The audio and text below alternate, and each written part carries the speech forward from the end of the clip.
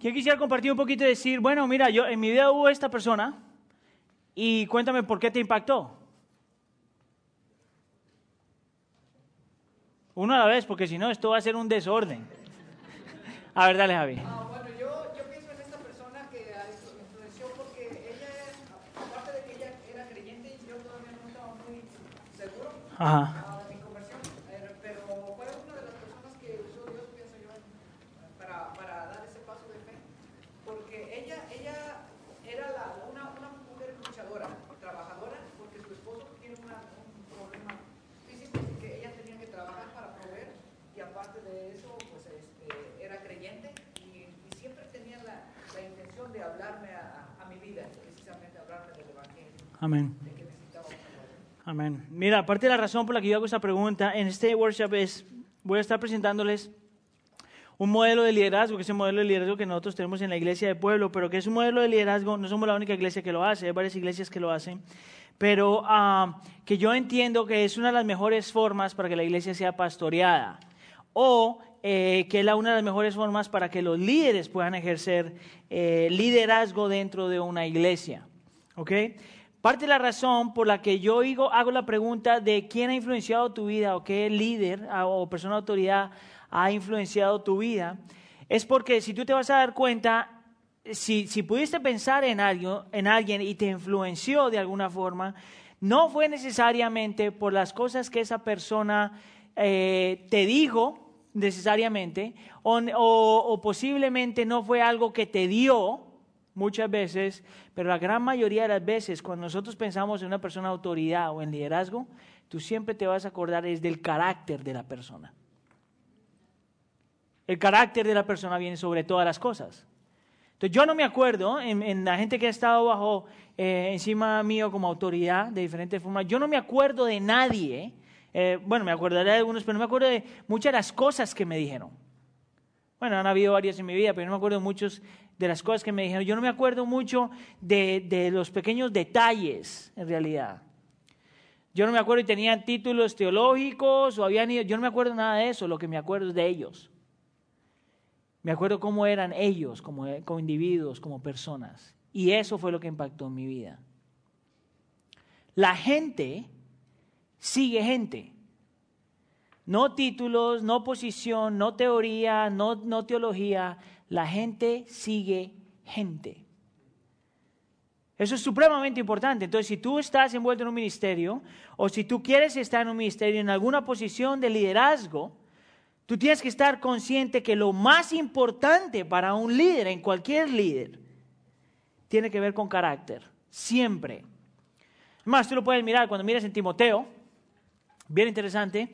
Cuando tú miras descripciones para los pastores o los obispos en Timoteo, hay una serie de ellos, son como 13 cosas que tú te encuentras ahí. Lo interesante es que cuando tú miras toda la descripción, hay solamente uno que no aplica el carácter. Cuando dice, debe tener el don de enseñar. Todos los demás tienen que ver con el carácter. Todos los demás tienen que ver con el carácter.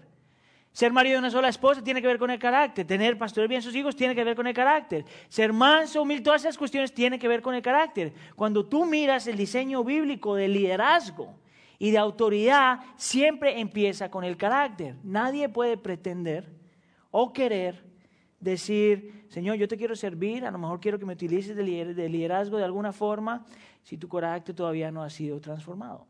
Eso no significa que tienes que esperar hasta que todo se quite, pero tú tienes que estar consciente que lo que la gente sigue es a las personas, no a los títulos, no a las posiciones, no a ninguna de esas cosas.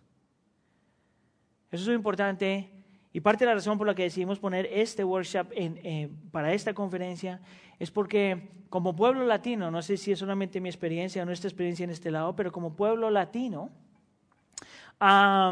nosotros muchas veces nos hemos alejado de la descripción de lo que la Biblia dice frente a una persona de autoridad o líder para simplemente confiar en títulos o carisma o lo que sea. Mira, yo te puedo decir, yo conozco cantidades de pastores latinos y cantidades de líderes latinos y que son mucho más hábiles, son súper carismáticos, son súper lo que tú quieras.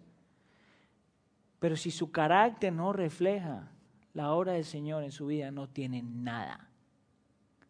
Y eso tiene que ser verdad para ti y para mí. Ahora, cuando tú piensas en liderazgo, en realidad solamente hay 3 estilos de liderazgo. Solo hay 3 estilos de liderazgo. Mira la primera. El primero es el estilo personal. Lo que quiero decir con eso es que una persona que aspira a ser líder de alguna forma es una persona que dice, bueno, yo pienso que la vida tiene que correr así. Yo pienso que un ministerio tiene que correr así. Yo pienso que esto es lo que yo pienso.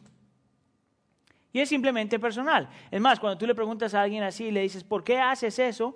Probablemente la respuesta dice, mira, yo siempre lo he hecho así. Es la forma que me ha funcionado, es la forma que me gusta. No necesariamente significa que es la forma bíblica. Porque no todo lo que nosotros hacemos está en la Biblia.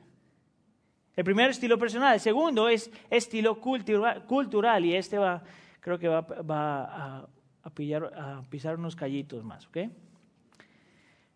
En nuestra cultura latina se ha levantado todo un modelo de liderazgo muy parecido al de Simón Bolívar y a todos los héroes nacionales de nuestros países, donde muchos de ellos han creado una pirámide casi, te lo voy a poner como una ilustración, donde hemos creado toda una pirámide y un sistema de gobierno donde la persona está aquí, este es el líder, ¿verdad?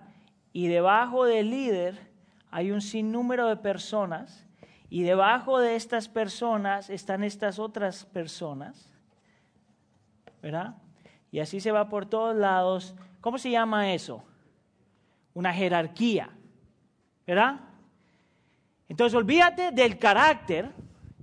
Si tú tienes el título y tienes la posición y eres líder. Y si sabes mandar, eres líder. Mire, usted no tiene idea cuántas veces yo he escuchado a padres en nuestra iglesia mirando a sus hijos que son mandones y dice, ese tiene carácter de líder. Yo diría, no, tú no ves eso en el Señor Jesús. Nosotros culturalmente, como pueblo latino, tenemos un estilo así. Es más, en la historia, no sé cómo será en su iglesia, pero en las iglesias que yo conozco, es lo que diga el pastor. Nadie se atreva a decirle nada. Nadie puede tocar al santo, dicen algunos. Al santo, al ungido de Dios. Bueno, mi hermano, yo tengo problema con eso porque yo no veo eso como un modelo divino. Yo creo que tiene más una influencia cultural. Donde para el pueblo latino el ungido es el ungido. Y si no eres ungido, eres diácono. Y si no eres diácono, algo eres, pero el título necesita reconocerse. Y nos hemos olvidado entonces de lo importante que es el carácter y qué importante es la vida. Y ahorita vamos a ver cómo es que nosotros trabajamos eso. Entonces la primera hay un estilo personal, que simplemente la gente lidera como les gusta. Hay un sentido cultural que dice, bueno, nosotros como latinos esto es lo que nosotros hacemos. Pero hay un modelo que sé que la Biblia nos provee, que yo pienso es el modelo evangeliocéntrico. Es un modelo donde el evangelio es lo que controla el liderazgo de una iglesia. Gálatas capítulo 5, en el versículo 22 dice, mas el fruto del Espíritu es amor, gozo, paz, paciencia, benignidad, bondad, fe, mansedumbre, templanza, contra tales cosas no hay ley. Entonces, si tú estás aquí y tú estás aspirando liderazgo, tienes liderazgo, la forma en que tú tienes que mirar qué tan bueno es tu liderazgo o dónde tú quieres estar, mira Gálatas capítulo 5, versículo 22. Mira cómo está tu carácter en el amor, en el gozo, en la paz, en la paciencia, en la benignidad, en la bondad, fe, mansedumbre, templanza. Mira cómo está tu vida ahí. Cuando tú puedes ver eso, entonces tú puedes decir, bueno, si el Señor me pone o me ha puesto en lugar de autoridad, yo creo que yo puedo ser de influencia a otros. Este es el principio. La gente sigue la gente. La gente no sigue títulos, la gente no sigue posiciones. Y si lo hacen, no lo están haciendo muchas veces, o tú lo estás haciendo por la motivación correcta. Lo haces porque te toca, pero no porque la persona que Dios ha puesto encima tuyo, tú admiras y respetas. Eso es clave a lo largo de la Biblia. ¿Cómo entonces? Y por eso yo estoy diciendo, no puede ser este el modelo. aunque yo sé que muchas iglesias lo tienen, pero no puede ser el único modelo, por si acaso tu iglesia caiga en esto. Yo pienso que la Biblia muestra un modelo diferente. Y es el modelo que hemos llamado, o alguna gente llama, el modelo de primero entre iguales. Primero entre... No trate de descifrar qué es lo que estoy escribiendo porque no va a poder. Primero entre iguales. ¿Qué significa eso y de dónde sale? ¿Hay alguna base bíblica para lo que estoy diciendo? Miren de dónde empieza a salir esto. Hechos capítulo 15, el libro de Hechos, es cuando vemos la iglesia saliendo y levantándose. La iglesia en realidad empezó desde el Antiguo Testamento, ¿verdad? En la promesa que Dios le hace a Abraham y a toda esta gente, ¿verdad? Pero cuando llegamos al Nuevo Testamento, en el libro de los Hechos, ya cuando el Señor ha ascendido y los apóstoles están aquí, los apóstoles entonces se están moviendo, alguna gente argumentaría y diría, bueno, entonces ¿por qué estaban los apóstoles? ¿Verdad? Bueno, pero tú tienes que ver el estilo de los apóstoles, cómo ellos trabajaban. Entonces, Hechos capítulo 15, empezando en el versículo 22, dice, entonces pareció bien a los apóstoles y a los ancianos con toda la iglesia elegir de entre ellos varones y enviarlos a Antioquía con Pablo y Bernabé. A Judas, que tenía por sobrenombre Barsabás, y a Silas, varones principales entre los hermanos. Y te empieza a hablar entonces que dentro del modelo bíblico en el libro de Hechos había una pluralidad de ancianos, una pluralidad de líderes. De aquí es donde viene esta palabra, iguales. Pluralidad. Lo que la Biblia nos dice entonces es que una institución o una iglesia o cualquier cosa por el estilo siempre necesita una pluralidad para ser una institución, una iglesia saludable. Siempre. Ninguna iglesia de por sí, a menos puede empezar así, pero no se puede quedar así. Ninguna iglesia puede estar gobernada bajo un solo hombre. Nunca ha sido así.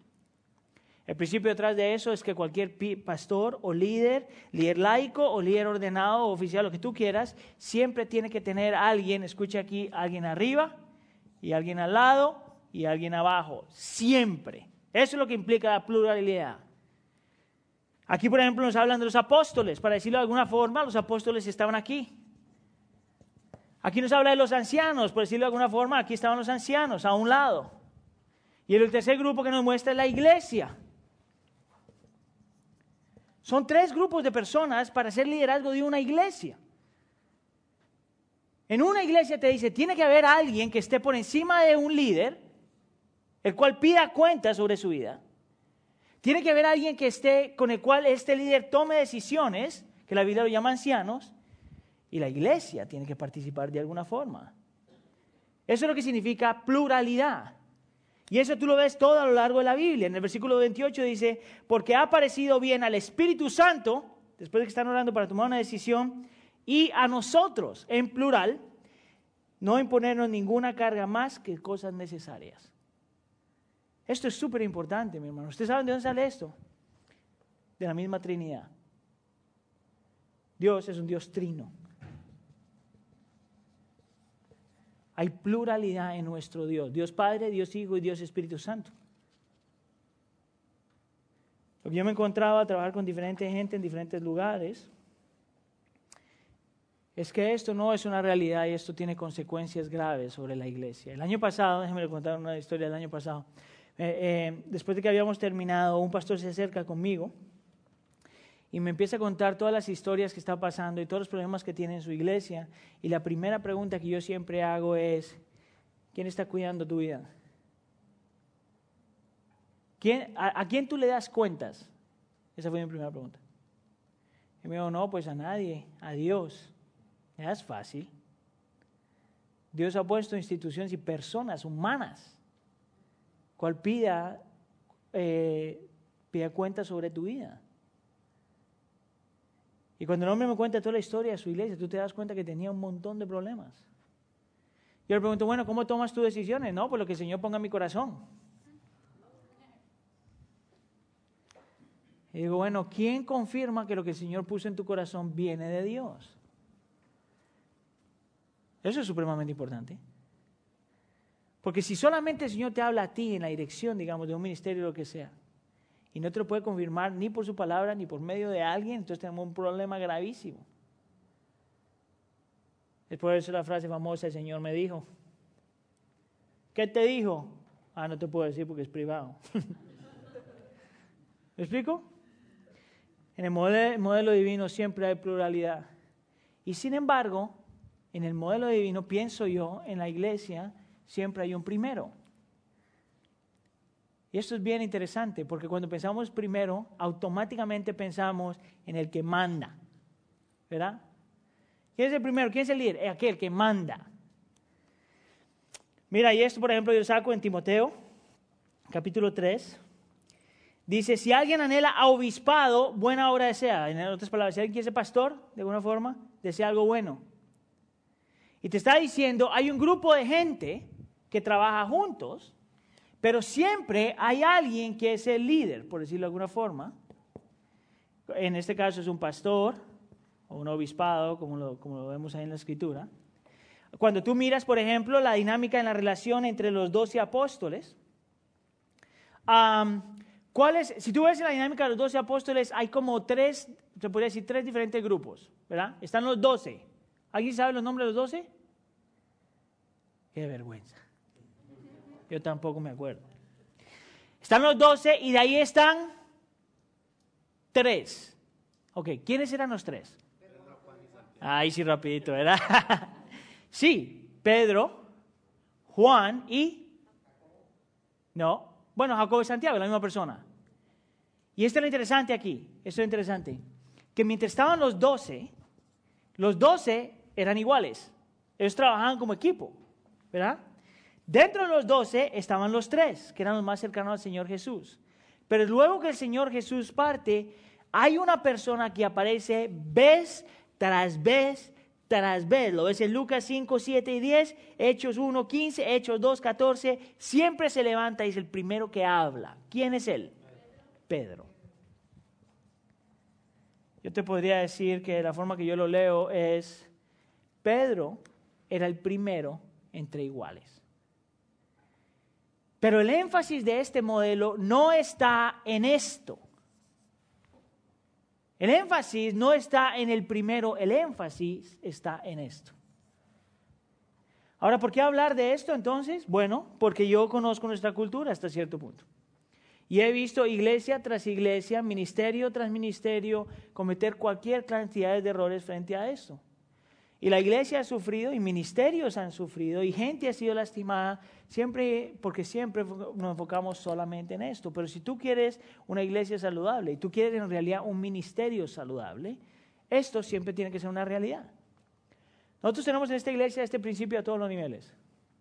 Por ejemplo, lo tenemos como iglesia, ahorita te lo explico cómo lo hacemos nosotros, lo tenemos como iglesia, pero también lo aplicamos a nivel de ministerios. A lo mejor muchos de los que son parte de esta iglesia no se dan cuenta, pero en realidad así lo trabajamos. Nosotros no tenemos, digamos, una líder en el ministerio de damas y la líder se levanta y dice, el Señor me dijo y vamos a ver cómo le hacemos. No, la dama tiene a alguien que está al lado suyo y comparte las ideas y piensan y manejan y todo lo demás y tienen el grupo que está abajo y hay un grupo de hermanos que están opinando, pero tienen gente siempre arriba, que somos los pastores, para estar viendo si lo que la persona está haciendo va de acuerdo a lo que la Biblia nos muestra. Eso es una realidad para todo el mundo. Déjame te hago una pregunta. ¿Por qué tal vez un modelo así es tan complicado? ¿O difícil?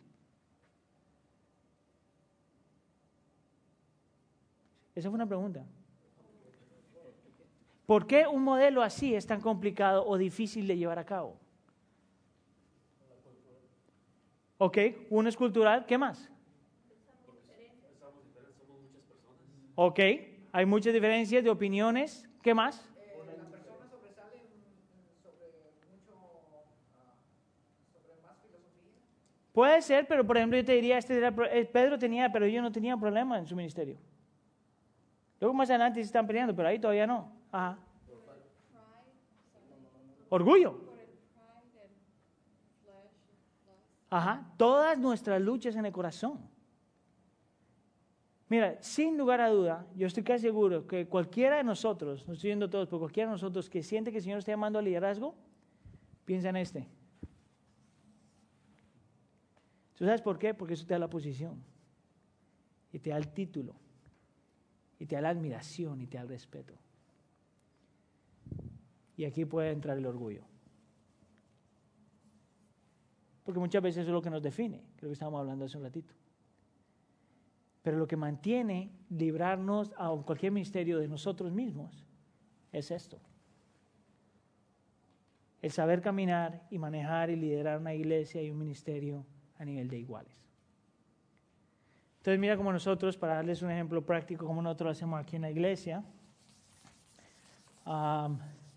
Déjeme decirle que ese modelo de ninguna forma es un modelo fácil. Requiere a que uno se esté recordando del Evangelio en todo momento. Requiere aprender a perdonar y a pedir perdón. Requiere mucho.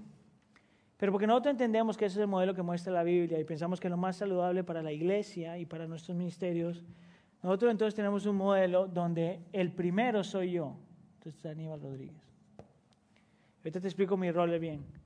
Pero yo estoy en medio de un grupo de iguales. Entonces tengo el pastor Sergio Villanueva, el pastor Juan Marcos Gómez y tengo el pastor Will Franco, ¿verdad? Esos son los pastores de nosotros. Nosotros entonces tomamos decisiones como grupo, siempre. Yo nunca tomo una decisión que simplemente un día el Señor me dijo y que los demás me tienen que seguir, no puede funcionar así porque no entendemos que ese es el modelo que la Biblia nos muestra. Lo que nosotros hacemos entonces es una decisión, todas las decisiones grandes de la iglesia tienen que estar envueltas en estas 4 cabezas. Pero en el modelo yo te dije que siempre hay algo a tus lados y hay siempre alguien arriba.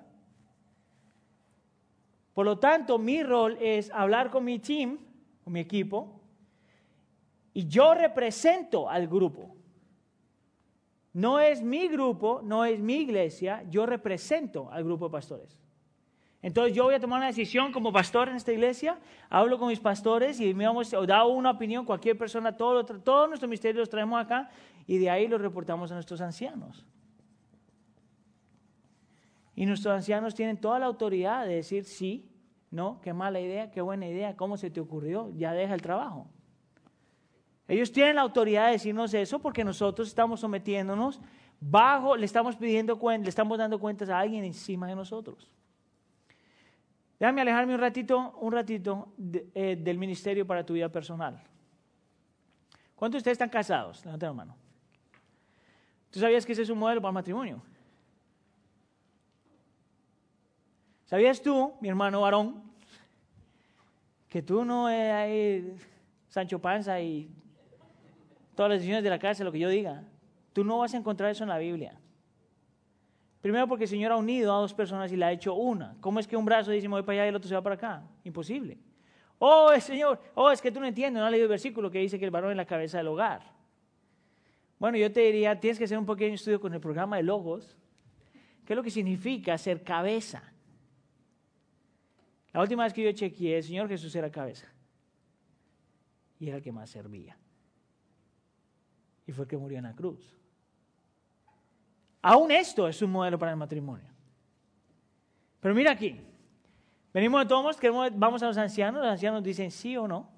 Y sin embargo nosotros tenemos otro grupo de personas al lado de nosotros. Yo le llamo el executive team, el equipo ejecutivo. Que nosotros decimos, mira, hemos hablado como pastores, los ancianos nos han dado, ¿qué opinas tú? Y esa es la iglesia. Nosotros no vamos enfrente de toda la iglesia y decimos, ok, mis hermanos, vamos a votar. Nosotros no queremos que eso sea un modelo bíblico. Algunas iglesias tienen, yo respeto, pero nosotros aquí no. Pero nosotros tenemos gente que representa a la iglesia. Y ellos también hablan a las decisiones de nosotros. Te voy a dar todos los beneficios que esto tiene, para mí, como pastor. ¿Okay? Número 1 es esta. Que yo reconozco que tengo un corazón pecaminoso. Yo reconozco que yo tengo orgullo en mi corazón. Yo todavía no me he graduado de Gálatas capítulo 5, yo todavía no me he graduado de eso. Es por eso que necesito el Evangelio todos los días. Pero mis hermanos pueden ver lo que yo no veo. y eso me protege de mí mismo y protege a la iglesia. Número 1. Número 2, que la Biblia dice que en abundancia de consejos hay sabiduría. Énfasis en la palabra abundancia. No dice, pero tú solo tu mejor amigo. Yo te puedo decir, mira, con todos mis pastores yo soy amigos, pero hay unos que soy más amigo de otros. Te puedo dar por tiempo. Por ejemplo, a Sergio yo lo conozco como 15 años. Sergio y yo no solo somos compañeros de ministerio, sino somos bien amigos. Entonces yo puedo decir, seguramente voy solo con Sergio. Sergio seguramente me va a decir lo que yo quiero escuchar. Tú sabes que nosotros hacemos eso, ¿verdad? Cuando queremos tomar una decisión, tú no te acercas a la persona que te va a decir lo que tú no quieres escuchar. Nosotros siempre nos acercamos a la persona que nos va a decir exactamente lo que queremos escuchar. Mira, yo después de una prédica, yo no me voy a ir, si quisiera, no lo hago, pero si quisiera que alguien me diga, qué buena prédica, ¿tú crees que yo me voy a ir a donde mi esposa? Mi esposa siempre es honesta y me dice, Aníbal, se te fue. Siempre. ¿Sabes a quién yo iría? A mi mamá, que está aquí también en la misma congregación. Mi mamá, no importa lo que yo predique, siempre me va a decir que había unción. Siempre. Pero si yo quiero una explicación objetiva, voy donde tengo que ir. Eso me protege de mí mismo y protege la iglesia. En la abundancia de consejos hay sabiduría. Y número 3, esto es una forma de mostrar que la iglesia depende no de un hombre, sino de un grupo de hombres o mujeres. Ahora, yo no sé cuál es tu trasfondo, cómo estás tú y dónde estás, pero yo creo que esto es posible en cualquier iglesia. En esta iglesia tenemos la bendición y la posibilidad, por donde estamos, de tener pastores que todos estamos pagados, pero la gran mayoría de las iglesias no lo tienen. Y sin embargo, eso no significa que eso no se puede llevar a cabo. Se puede llevar a cabo si hay gente en la congregación que mira cuáles son las cualificaciones en Primera de Timoteo, por ejemplo, y en Tito acerca de las personas que deben servir en la iglesia como nivel de ancianos o algo parecido a eso, y crear un equipo, entonces que se crea donde está el primero y es donde están los iguales. Unas cosas prácticas que yo constantemente hago para acordarme de quién soy y qué es lo que hago. Yo nunca digo, yo soy Hanibal, el pastor de la iglesia del pueblo. Yo siempre digo, yo soy Hanibal, uno de los pastores de la iglesia del pueblo. Eso es súper importante para mí. Usted no sabe el impacto que eso tiene sobre mi vida. Constantemente me está recordando, yo soy uno entre un grupo. Yo represento al grupo. Mire, yo le puedo decir honestamente, la única vez que yo he tenido que tomar una decisión es porque ninguno nos pusimos de acuerdo. Es la única vez. Una vez me ha pasado. En todos los años que yo estoy pastoreando con ellos. Había una situación, lo hablamos y nadie se ponía de acuerdo. Y entonces, por mi posición, me tocó tomar la decisión y los muchachos simplemente la apoyaron. Nosotros no trabajamos como democracia, voten, vamos a votar 3 y el otro se queda atrás. Nosotros hablamos y negociamos y miramos lo que la Escritura dice y oramos y llegamos a una conclusión. Esto es lo más saludable para la iglesia, mi hermano, y es lo más saludable para la iglesia latina al día de hoy. Es lo más saludable para cualquier ministerio en el que tú estés envuelto. Es lo más saludable. Es lo que te protege a ti y protege el ministerio y protege la iglesia. Y tú necesitas eso porque aún también, si no tienes algo así, no puedes crecer en carácter. Y la gente sigue la gente. No sigue títulos, no sigue posiciones. La gente sigue gente. ¿Cuántos de ustedes están envueltos en el ministerio? Levanten la mano. ¿Cuántos de ustedes están en posición de autoridad en un ministerio, liderazgo? Bueno, tú sabes la responsabilidad que nosotros tenemos como líderes frente a algo. Al fin y al cabo es la iglesia del Señor y la iglesia del Señor se tiene que correr como la iglesia del Señor dice. Amén. Dios de gloria, te damos gracias por la bendición que nos da, Señor, el privilegio que nos da, Señor, de servirte a ti en las iglesias donde estamos, Señor, y cómo estamos. Te damos gracias, Señor, porque tú nos has mostrado en la Biblia todo lo necesario, Señor, realmente para poder responder a nuestro llamado como creyentes dentro de la iglesia también. Te pedimos, Dios de gloria, Señor, que tú levantes a iglesias sanas en medio de nosotros, Señor. A iglesias, Señor, que tienen esta pluralidad de ancianos, Señor, Te pedimos, Dios de gloria, que si hay iglesias representadas aquí que no pueden, no han tenido, Señor, esto, Señor, te pido que tú proveas y levantes, Señor, varones con celo de tu palabra y pasión por el Evangelio, Señor, para que las iglesias sean corridas así. Te lo pedimos todo en nombre de tu Hijo Jesús. Amén.